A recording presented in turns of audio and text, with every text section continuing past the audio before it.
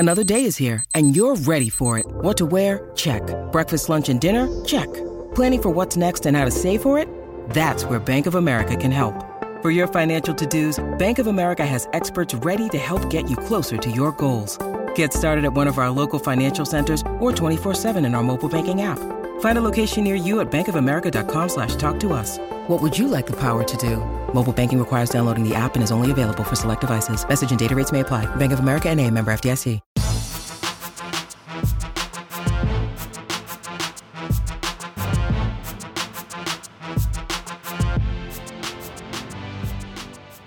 Welcome to the Mini Break, your daily podcast for the biggest storylines, results, and controversies from the tennis world. Today is Tuesday, September 5th. I will be upfront with you listeners from the start of today's episode. Tuesday's action at the U.S. Open, it was pretty boring overall. Certainly feels like we didn't learn anything new in Coco Gauff's demolition of Jelena Ostapenko, in Muchova's cruising through Sorana Cirstea, or even Novak Djokovic's 8th consecutive victory, this one in straight sets over Taylor Fritz. I don't know we learned much from any of those matches. Of course, I do want to spend some time recapping them for all of you listeners today, because that's, of course, our job here at Crack Rackets. But again, if we're being honest, there's only one storyline coming out of Tuesday's play in New York. That storyline is 20-year-old Ben Shelton. He obviously has to be the lead of today's show. He's what I want to spend the majority of my time discussing. It's going to be a shorter episode for all of you listeners today because Ben continues to do the amazing. Again, there are 2 tour-level events this season where he has won consecutive matches. The first was, of course, his electric start to the season, reaching the quarterfinals at the Australian Open. His second, the U.S. Open, where he now reaches the semifinals of a major for the first time in his career. He reaches the semifinals, period, at a tour-level event for the first time in his career. And, again, joins an elite list of Americans in terms of what he has now accomplished this early in his career. Do I think the tennis last night was that great between he and Frances Tiafoe? Certainly there were dazzling moments, the 4-point stretch in the second set breaker, maybe it was the third set breaker, I think it was the third set breaker, where Ben, 6-4 up, drops a point on return, double faults for 6-7, hits the bazooka of a return winner on the forehand side, 4-7 all. There are little things tennis-wise certainly for us to nitpick, discuss from the match. Again, the conditions were horrifying. You could see how hard these players were sweating within the first 20 minutes of this match. Definitely some things to talk about tactically, but look, we've spent a lot of time talking Ben Shelton here on this show. We've been so fortunate to be right alongside for his meteoric rise, whether it was, 2020, he's starting to catch a little bit of momentum at the end of his time in the juniors. He then enrolls early at Florida, where he plays number 5 singles pretty darn successfully as part of a national championship Florida men's winning team. Then that summer he takes off. He wins the Futures title in Champaign. He makes the finals of Kalamazoo. He wins the ITA All-Americans. Obviously, follows that up into last season. Let's keep in mind, this was all last year. He was the number 1 player in college, NCAA singles champions. Goes on to win all of these challenger-level matches. Makes the Australian quarterfinal, now into the U.S. Open semifinal. It has been a hell of a 3-year run for this 20-year-old American who, again, doesn't turn 21 until October. He's joined elite lists in making this U.S. Open semifinal. He is going to be the focus of today's show. Again, I want to talk about the other 3 quarterfinals, let you know what happened, although we're going to blitz through them very quickly here on today's show. Again, the focus has to be Ben, his win over Francis, where we are in American men's tennis, and why we are so excited for the next decade. Or at least I don't want to say why we, but why I am so excited to see how the next decade in American men's tennis unfolds. That said, before we do that, of course, a shout out as always to our dear friends at Tennis Point, tennis-point.com. The promo code is CR15. Shout out to all of you who tune in, day out. But let's continue with the Ben Freakin Shelton thread, because again, I laid it out for you.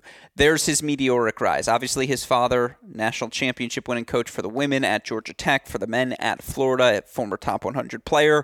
He was around the game. The pathway was laid out for him. But like any kid, Ben had his moments where you go in, you're all in on your dad's profession. You're all in on trying to follow in those footsteps. Then there's a 2-year stretch where you reject it fundamentally. You want nothing to do with those aspirations. You want to branch out on your own. Then you figure out what path you want to follow. And for Ben, in terms of full-time tennis, again, it came a little bit later. And I think you see that in the fact that he doesn't have that academy-type technique, right? The forehand, the backhand, they're not, and I say this not in a negative sense, but they're not IMG, ball machine factory type ground strokes. You can tell he's still working through some things, still working on adjusting when players can maybe not match his pace. I don't know if anyone can match his pace, but certainly equal it in moments and, can put him under pressure, force him to have to improvise in uncomfortable ways. You can tell that's when Ben gets a little uncomfortable. He hadn't played any clay court tennis before this year, no grass court tennis before this year. And, again, while the results certainly indicated struggle, I think for a guy traveling out of the country for the first time in his life in 2023, he acclimated himself pretty darn well. That said, again, here's the stat I want to lead with in terms of what 20-year-old Ben Shelton has accomplished now this season. There's 3 I'd like to turn to, 2 here as they're Ben specific. Here's the list of Americans who have won 10 Grand Slam matches in a single season. Again, between all 4 slams, can you get to 10 wins? 2.5 wins per event, so third round or maybe one big run somewhere. Well, here's the list of guys that have done it before the age of 21. It's a very special list. Agassi, Courier, Chang, Sampras, Roddick, Shelton. That's the list of 6. Agassi, slam champion, world number 1. Courier, same deal. Chang never got to 1, but he was a slam champion. Sampras, Roddick, slam champions, world number 1s. Throw Ben Shelton on that list as well. You want to look at the NCAA singles champions who have made semifinals at the major. John McEnroe. Think we know how good he ended up. Kevin Curran, some of you may not remember him, was a darn good player. Tim Mayotte, same deal. Mikhail Pernfors, top 10 in the world. Ben Shelton, 5th name on that list as well. Look, what is there to talk about the tennis that you guys don't see so evidently that we haven't been preaching for 2.5 years? He's another generational athlete. Just some people are blessed with those shoulders. And I will tell all of you personally, some of you remember my dear doubles partner, GSP co-founder Max Rothman, who is blessed with one of those Hebrew hammers where, again, just has that ability to blast through the serve. And it was such a pleasure to play doubles with him because it made my life so easy at the net. And look, I'll be honest, Max can crank at 120. And hopefully he would never listen to this, but I have told him this to his face, that I often go to these pro events and, again, being around tennis, having seen some really elite tennis in my days, the serves that even stand out from the best of the rest. And I watch a lot of pro tennis, and no other part of his game would hang, but Max could serve with some of these guys. And then you watch a Ben Shelton serve, and you go, nope, that's the best in the world. That's the other generational. That's why he's still playing on Sundays, figuratively, playing professionally, I should say, I guess, in this sport. It's just different. And I've said this quote before. I think I've even said it in the past week. I'll say it again. The best quote I was ever offered by a player when I asked, what's it like to return Ben Shelton's serve? He says, well, if he makes the out wide, you're just fucked, because more often than not, he's going to ace you. And even if you do get your stick on it, it's an easy +1 ball, which he finishes so well, whether it's with the +1 forehand approach shot or just straight serve and volley, picking it out of the air, you lose. When he makes first serves, you lose. We've seen that script all week long for him. Wasn't broken against Kashin in sets 2, 3, and 4. Was broken in set number 2 against Karatsev, but wasn't in any of the other sets. Same deal. Tommy, yes, he got an opening break, but it just felt like he never had any sort of rhythm in their 4-set match. And then, again, last night it's the same deal for Francis. And look, again, it was hot. It was humid. These players were dripping sweat. You could tell there are just times, even with all the re-grippings and all the new equipment, you're just going to feel uncomfortable out there, not fully capable of swinging through maybe as freely as you would like. And it's in chaos where Ben Shelton thrives. It's because, again, he makes you play ugly. You're not going to... to bring back Max Rothman, who plays with quite a bit of pace, I hate hitting with Max because it's like, dude, I'm not here to hit 5 balls per alley and then watch you either slap a winner in or out. I'm trying to get a sweat in. I'm trying to play 10, 15 shots. We're not pros. We're here to work out. Let's have some fun. I sometimes get frustrated with Max when I hit with him. Well, that's what it's like to play Ben Shelton. I'm sure many of you listeners have a friend like that where you're like, dude, just like, can we make balls for like 10, 15 minutes, please, and get a sweat going? You don't get that with Ben. Ben's blasting a first serve at you, and if he misses that first serve, he'll blast the second one at you as well. 14 aces against 11 double faults in the match, but again, was winning 77% of his first serve points, 50% of his second serve points, faced 6 break points to the 15 he generated for himself, and keep in mind the majority of those break points came in that weird middle stretch of the third set where neither guy could hold serve. Again, through all these things, I've told this story before, but the best, one moment I will never forget is sitting there in NCAAs in 2021. Ben's a 17-year-old freshman playing 5 singles. He was like 26-8, 26-9 that year, which is really good for a 17-year-old. But, not like, okay, Yana Konfman clinched 2 national championships his freshman year for USC. I remember seeing him and being like, yep, this guy has it. Like, I'm watching him moving forward. That was one of the things I've gotten correct. There are many instances where I haven't gotten that correct over the years, but I remember watching Ben and saying, all right, the firepower's there, but the forehand technique is shoddy. The physicality is clearly there, but you can see him working through every choice, and every choice is a little bit different than if the circumstances are changed, because he's still trying to figure out what is he best at on a tennis court. And I still think to some extent he's trying to figure that out now. And yet I remember a coach sat right next to me and he said, Alex, in less than 5 years he'll be ranked higher than Denis Shapovalov. And you listeners know I love hyperbole. So right away I go, coach, who at the time was an assistant, he's now a head coach. It's probably an astute eye like that has him now in the head coaching role. I remember sitting there and say, oh, I'm sorry, what? Like, explain this to me, please.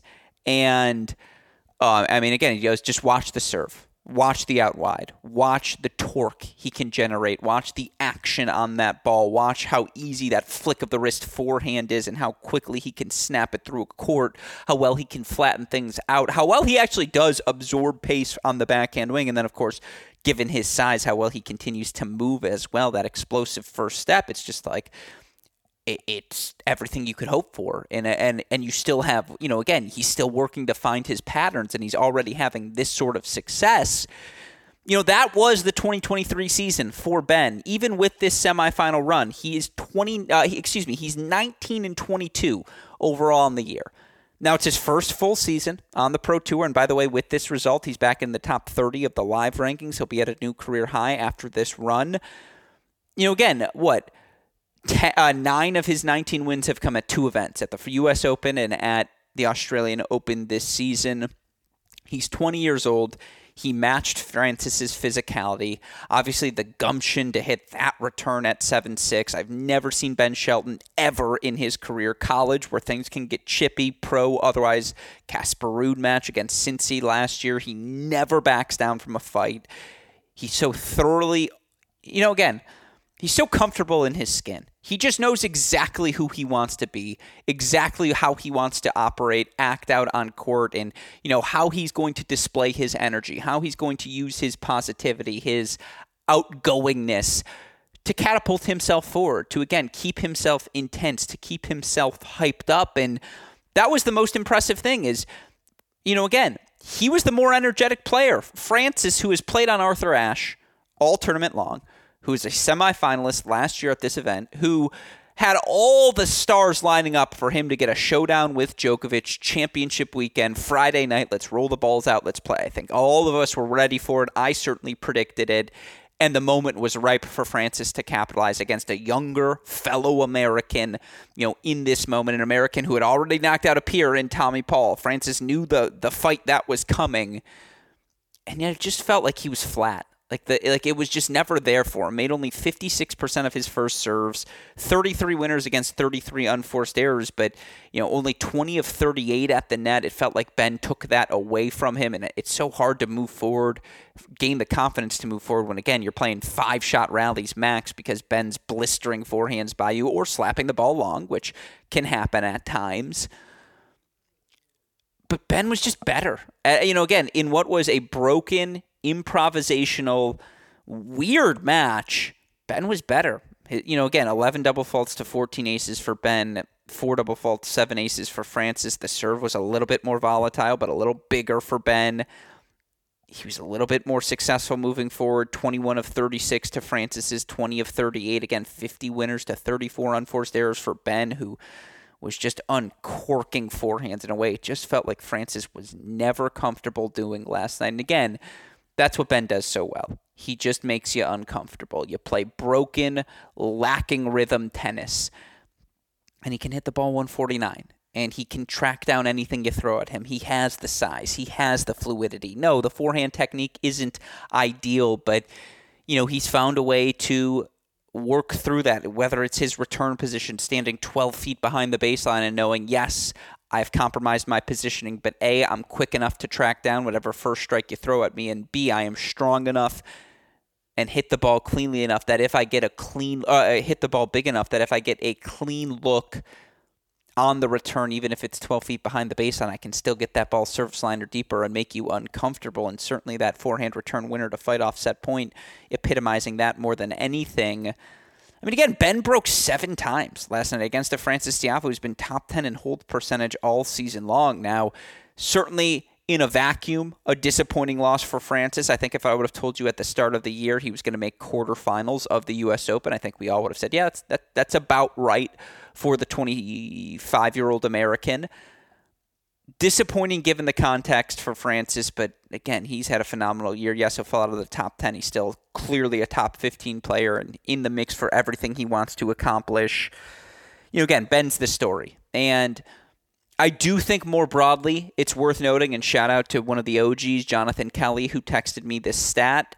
The last time 6 different men from a country made quarterfinals at a major in the same year, it was the Americans in 1996. And this is my last note on this, I promise. But historians always refer to the 1990s as the golden era in American men's tennis. You had Sampras, Agassi, Courier, Chang, Martin, Washington. I'm sure I am missing more names. The tail end of the McEnroes and Connor era. They say the 90s is the golden era.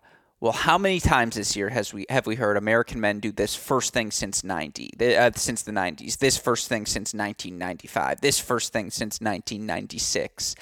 Obviously, the 3 quarterfinalists, first time since 2006, Ginepri, Blake, Agassi. That's a massive moment here at this U.S. Open. But, again, more broadly in the year now. In 1996, the 6 quarterfinalists were Agassi, Chang, Courier, Sampras, Washington, Martin. This year, our 6 quarterfinalists, Fritz, Tiafoe, Paul, Shelton, Eubanks, Korda. They're all young. They're all talented. They're all still reaching the prime of their career. And again, you have these 2 generations now. You have Eubanks, who's the oldest of the bunch, but Tiafoe, Paul, Fritz. Should Opelka ever get healthy, he belongs in that conversation. Guys like Mackey, who's a little bit older than them, but still a top 60 guy. You have one generation of Americans who we're getting 1 quarterfinalist at the big events from that group of guys always. Then you have this next batch. I know Brooksby's suspended right now, but Shelton and Nakashima and Korda and, again, Alex Mickelson is on the rise. Obviously, we're big Ethan Quinn believers here on this show. It's a really fun time for American men's tennis because there's a good group. They're all young. They're all rising together. And the younger group is clearly ready to challenge the oldest. Again, it's Shelton, who's the semifinalist in New York. It's Korda, who, in my opinion, has played the best month of tennis of any American this season back in that month of January. And yet all year long, Taylor's been a top 10 guy. Tommy, Francis, top 12 guys. We got a good group to get excited about. This is a very talented group of Americans. And, again, a rising tide lifts all boats. And when Shelton has success, Tommy, Taylor, Francis, they see it, especially two of them lost to Ben. They're back in the booth, they're back on the court. They're back in the exercise room. They will be prepared for 2024. They will come out hot at the majors. And, again, rising tide lifts all boats. I think this is a really healthy place for American men's tennis to be. Certainly the healthiest place it's felt like we've ever been in my lifetime. Even when you had the Kudlas and the Sox and the Stevies and the Queries and obviously Isner through it all having their moments. This group is young and it just feels very sustainable moving forward. That through, again, you're going to have 10 bites at a quarterfinal, semifinal spot at a major at the Apple. And of those 10 bites, I think 5 of them, Fritz, Tiafoe, Paul, Korda, Shelton, those are going to be really serious bites at the Apple moving forward as well. So again, we could have a really fun 5-year run coming up now for American men's tennis. And certainly when you see guys like Ben have this sort of run in New York, look, we've forecasted that for Ben for a while, but he was the story of the day. Again, his personality, he's just so magnetic. He's so comfortable in his skin, so comfortable engaging the crowd, so comfortable letting out the cheers, so comfortable mean mugging, so comfortable with the fist up.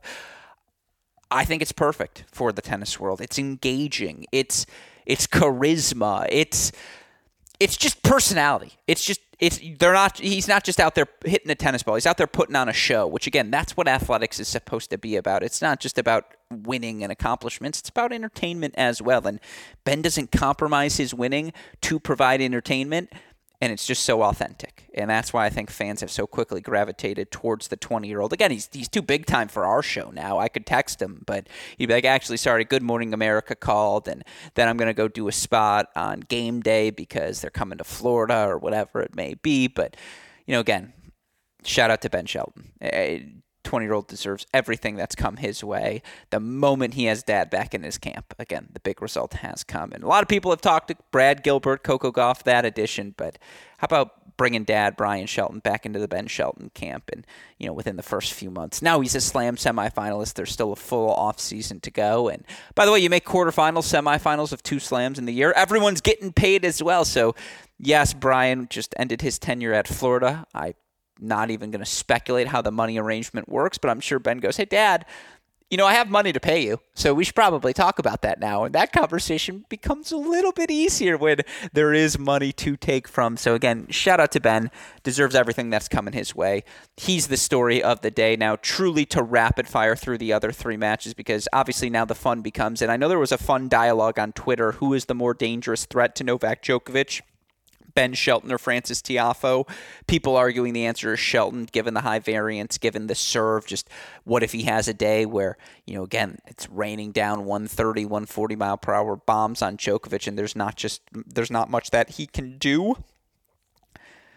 We'll speculate on that when we get into our semifinal previews tomorrow. But, again, look, Novak's locked in. And yes, it was sloppy in the sense that physically he always looked a little bit tired, a little bit fatigued, but Taylor Fritz, played in the thick of the heat yesterday at Arthur Ashe, and ultimately Djokovic won 4-4, 26 unforced errors to Fritz's 51, just grounded him down physically. Fritz didn't make enough first serves, only 55%. Fritz, was so comfortable exchanging backhands cross court, just playing baseline tennis, and again, as well as Fritz accelerates through the ball, he never hit Djokovic off center. It felt like the only thing that made Djokovic uncomfortable was the weather, never Taylor Fritz. And so, again, 1-4-4, match was never in doubt.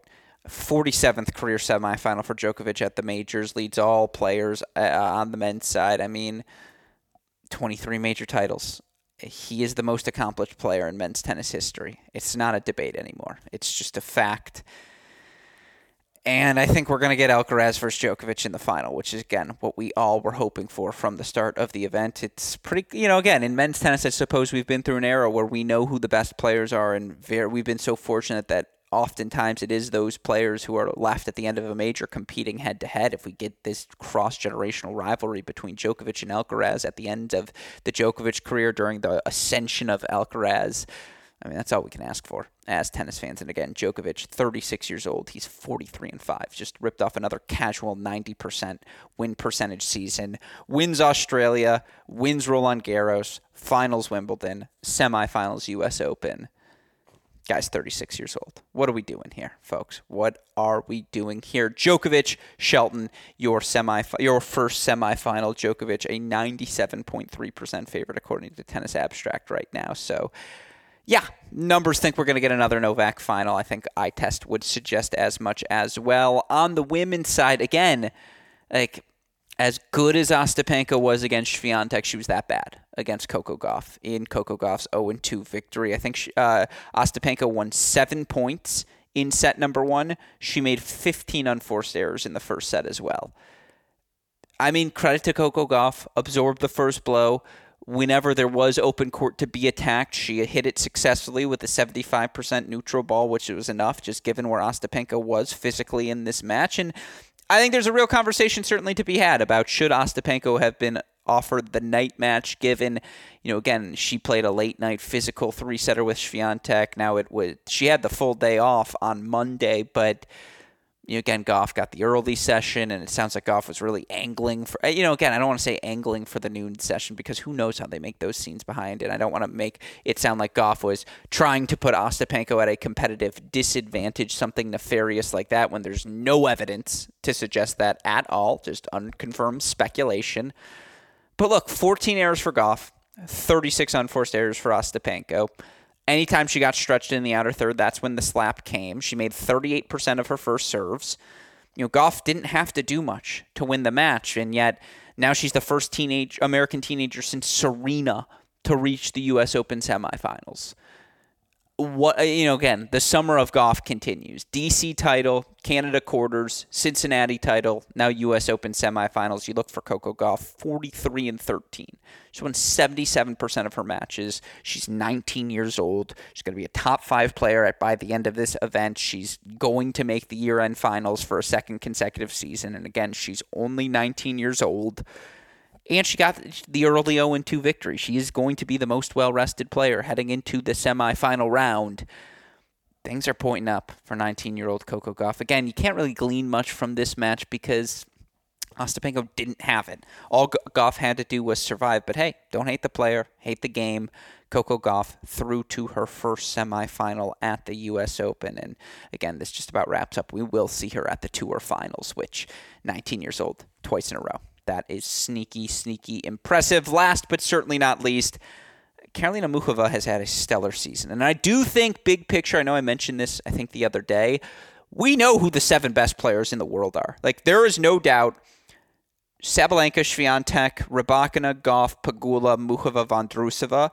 Those 7 should be at the year-end finals. And via the points, they've all pretty much locked up their spots. Now for Muchova to make the semifinals here in New York, that moves her to 38-12 overall in the season. She's winning 76% of her matches. Now, she's only faced 1 seed on her route to this semifinal. Her bracket has been the bracket that seems to have opened up most, given the upsets we saw throughout the course of the event. And it is worth noting, I think Cirstea had 6 breakpoint chances in the opening set, and yet Muchova was still able to bagel her on her way to the 0-3 victory. But, I mean, there's just not a lot Karolina Muchova can't do on a tennis court. She's so complete and, makes 70% of her first serves, 32 winners against 15 unforced errors, fights off 10 of the 11 breaks points that she faces, 6 of 11 on break points conversions herself, 13 of 17 at the net to Cirstea's 11 of 27.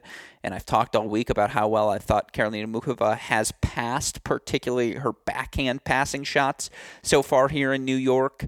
She dropped 1 set on her way to this semifinal. And, again, we just saw this matchup. Gauff-Muchova playing in the finals of Cincinnati. Now, obviously, for Gauff, she went into that Cincinnati final coming off of a 3-set win over Iga. For Muchova, she comes into that over a 3-set win off of Sabalenka. Circumstances are very different this time around. You could argue Muchova is probably the better rested player, just given how many 3-setters Gauff had put on her body entering the week, how many matches Gauff had put on her body throughout the course of this summer as well. And yet, the 19-year-old Gauff is fit as a fiddle. Oh, and, again, that's a physical match. They're both going to look to move forward. You probably like the pace Gauff can generate off the ground, particularly on the backhand wing, better, but I think Muchova is probably more successful knifing off the first volley, hitting the short angle, can introduce variety with the slice. Obviously, Goff has the crowd behind her. That's probably from a prediction standpoint why you'd lean Goff over Muhova right now. But these are two of the 8 best players in the world. And they're taking, again, they're going head-to-head in the semifinals. Push comes to shove. That really is all you can ask for. And again, Muhova's made a slam final this year. Now Goff puts a slam semifinal under her belt as well. And she's getting very close to having reached the quarterfinals at all 4 majors, doing that before turning 20 years old. Ridiculous. Goff versus Muhova. I don't see a lot wrong with it. And right now, Coco Gauff 62.3% favorite according to the Tennis Abstract singles forecast. Now, again, we will preview that with more depth as we head towards tomorrow's women's singles semifinal preview show over on the Great Shot podcast feed. But again, straight set wins. Djokovic 1-4-4. He's now 8-0 over Fritz. Gauff 0-2. Muhova 0-3. Ben Shelton was the story on Tuesday at the U.S. Open. That's why we had to spend the opening 20 minutes discussing the 20-year-old American. He'll face off against Djokovic in the semifinals, of course, today, Well, it's now Wednesday when I'm recording this, but, again, I always like to date it based on the day I'm discussing. Still, Wednesday, we have our second half of our quarterfinal matches. Zverev Sinner, Medvedev Rublev, Sabalenka Chin Wen, Vondrousova Keys. Those are fun matchups. I imagine we're going to have a little bit more to discuss on tomorrow's show, although then again, given the pace of Sabalenka, maybe we'll only have 3 quarterfinals to discuss, and she'll just continue blitzing through the way she has. Nevertheless, we will be back tomorrow to discuss everything, and we will have a show for you each and every day remaining of this U.S. Open, as we want to ensure all of you tennis fans are up to date on everything that happens in New York. Of course, the reason we're able to generate all that content, because of the tireless efforts of our super producer, Daniel Westhoff, who does of an editing job day in, day out, making all of our content possible. A shout out to him. A shout out as well to our dear friends at Tennis Point, tennis-point.com. The promo code is CR15 for all of the latest and greatest products in the tennis world. With that said, for our fantastic super producer Daniel Westhoff, our friends at Tennis Point, from all of us here at both Cracked Rackets and the Tennis Channel Podcast Network, I'm your host, Alex Gruskin. You know what we say. That's the break, and we will talk to you all tomorrow. Thanks, everyone.